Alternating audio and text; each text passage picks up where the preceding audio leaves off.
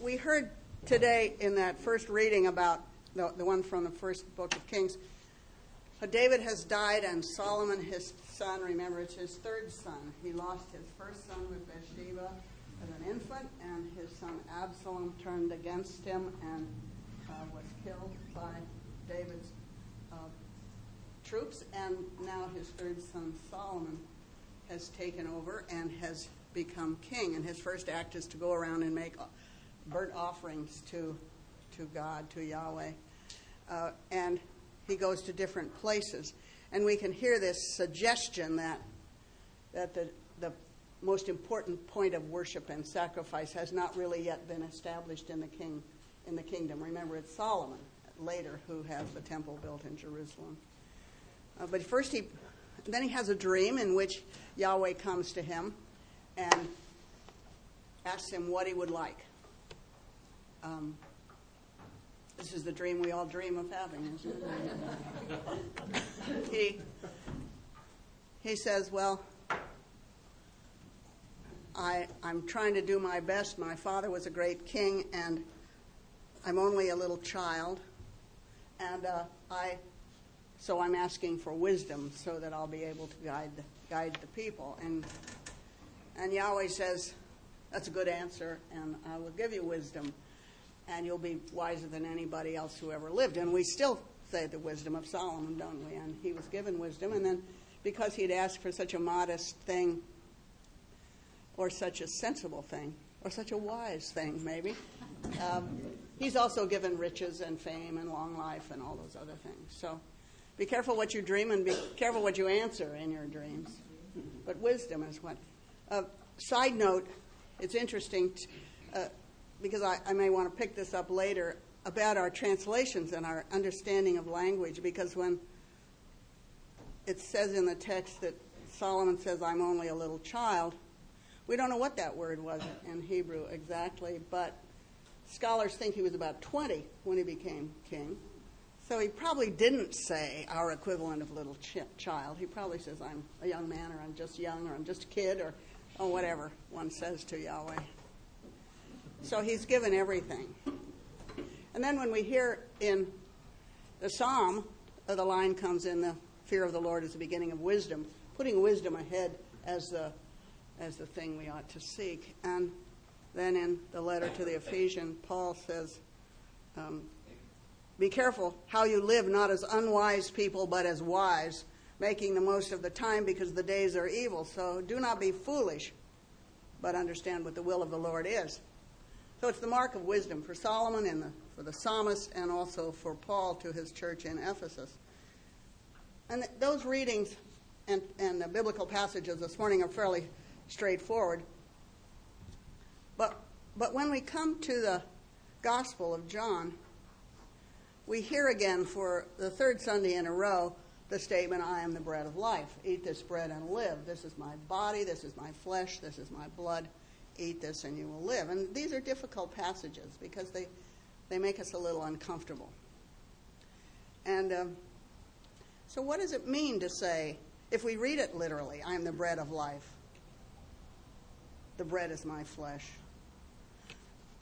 Some early missionaries in some places where there were fairly unsophisticated non-Christians accused the missionaries actually of being cannibals when they recited these lines from John, because they heard it literally. It was translated literally into their language, and it's been a difficult passage. So I'm going to talk a little bit about translation, although I know this isn't news to most of you, but if you know another language, or if you've studied another language, you know that translation is not just a matter of substituting a word in one language for the equivalent in another. And the more you learn, the more you find out that there may not be an equivalent. And, all the typical jokes about translation. How do you say? Think of all the newspaper columnists who've made a living reporting how things are transmitted into English from other languages. But they don't ever say that's probably just as bad when we translate the other direction. So in John's gospel, perhaps more than elsewhere, his language compared with our language is problematic. And a lot of a lot of questions arise, and the varieties of interpretations and beliefs have been the result, to the point that centuries-long debates have raged because of differing ideas of what John's words mean.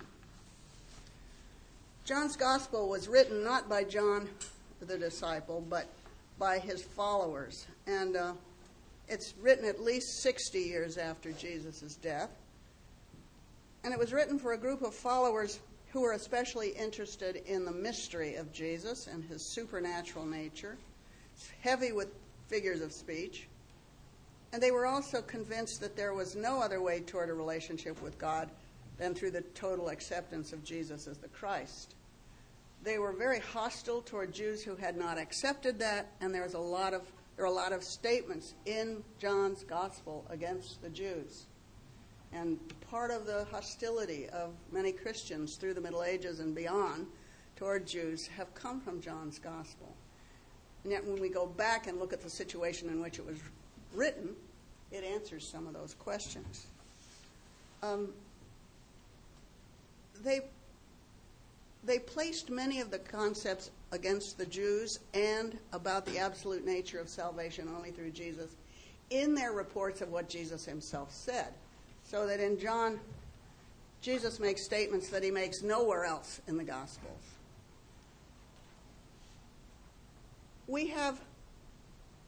I have myself gotten into conversations with people who challenged me and argued with me and almost called me a heretic, I suppose, except they were too polite, because I suggested that we don't know everything about God's plan, that I suggested that I couldn't believe that somebody who lived before Jesus' historical life was damned forever and could never be saved. I couldn't believe that they didn't see that there might be other paths to salvation. Maybe they're all going up the same mountain, but people are on different paths to get there. So when we read the passage about the bread of life, we probably should remember the absolute teaching of John's colony. Jesus is the only source of life and the only truth. Remember, John's gospel was written in Greek, but we doubt that Jesus spoke to his followers in Greek. So already we have a layer of translation, probably. It's likely, scholars think, that Jesus knew Greek, maybe could even speak it. And of course we know he spoke Hebrew because he read from the Hebrew scroll in his hometown synagogue. But he mostly traveled and preached in small towns and villages. This is possibly to escape the notice of the authorities as long as possible. He didn't go into the cities much preaching. So he would be speaking to the ordinary people in their ordinary language, which at that time was Aramaic, which is a Semitic language, a relative of Hebrew. It's a language in a different language family from Greek or Latin or English or any of the Western European. It's not an Indo-European language. It's a Semitic language. So right there we have some difficulties of translation. You can see it probably isn't too hard to translate from Italian to Spanish. But if you've ever even tried to read the Beowulf, you know that languages change. If a language is alive, it changes. And so we're a long way from John's gospel. So in Aramaic, I've read that it has a relatively small vocabulary. Now, relatively is relative. What does this mean? English happens to have the largest vocabulary in the world, so we're probably not in a good position to estimate how small a vocabulary is. And when I studied, I took a course in comparative linguistics, it's clear that every language in the world is absolutely and totally adequate for communication for the people who speak it. Otherwise, it would change. So when we say Aramaic had a small vocabulary, what does that mean for us trying to read about something said in Aramaic to people who spoke Aramaic and then put into Greek and then brought to us down a series of translations? Aramaic and languages like it rely heavily on direct communication. Now, it's likely that most of the people that Jesus spoke to were illiterate. They depended upon oral language. The meaning is expressed in a number of ways. Things like metaphor and innuendo and sarcasm and irony are fairly easy to communicate when you're talking to somebody. But when you write that down, it's very hard to communicate those subtleties of language. And so we're missing a whole layer of gesture and exaggeration and so on. And of course, Jesus was always speaking. He didn't write things down. He was speaking to people. So much of what they heard in Aramaic was the native speakers was then reiterated later by speakers of Greek and Latin, by persons whose first language we don't know. And then through the centuries, the Bible was put into Latin. And Jerome's Bible in Latin became the source of most Western European translations. The first languages, the first translations in English were in the 15th century. And a couple of those translators were put to death because they felt that they were violating the absolute words of Jesus, which, of course, weren't in the Latin that they were defending. So we don't know, and we probably never can know exactly what Jesus was trying to communicate in Aramaic to his listeners. So words in a language like Aramaic have to do double and triple duty, and we have instances of that. Have you ever heard the expression, the Greeks had a word for it? And because classical Greek has a large vocabulary, and many, many phrases and words and meanings were adopted into English in the 17th century especially from Greek. So whenever they didn't have a word in English, they just made one up out of Greek. And some of the words we would cherish as English words aren't, basically, from the beginning. So we have a lot of words. When we want to say something or write down or utter that we're saying or someone said, we can say speak, talk, voice, yell, utter, murmur, remark, ask, tell, all those words. And some languages might have just one word for the idea of talking. In Greek, for example, as some of you know, there are at least four different words that we translate as love in English. So you can say, I love God, I love you, I love pizza, I love Yosemite, I love being a waiter. We could say all those things we love. And sometimes that's handy to be ambiguous about that word, but remember that Greek could say agape or eros or philia or, there's one that means, that's thelema, which is a wish to do something. And there are several others that I came across that are sometimes translated love or like or are fond of or admire or something like that in English. And early English used the word bread, not just in writing but speaking, to mean food in general. It was the basic food for most of the peasants and ordinary people of the world. Give us this day our daily bread doesn't necessarily mean it can only be bread. It means give us something to eat today. That's the basic stuff. Sustain us, support us, keep us alive, give us bread. And when people in Jesus' audience needed to be told that Jesus was their sustenance, was their support, was their food for their soul, bread is the logical choice. It wasn't vegetables, it wasn't fruits, it wasn't meat. Those were for rich people. The ordinary people didn't eat meat probably more than several times a year. It was scarce and it was expensive. But bread, there's probably no culture, I don't know of any, but I'll say few cultures, don't have some kind of bread.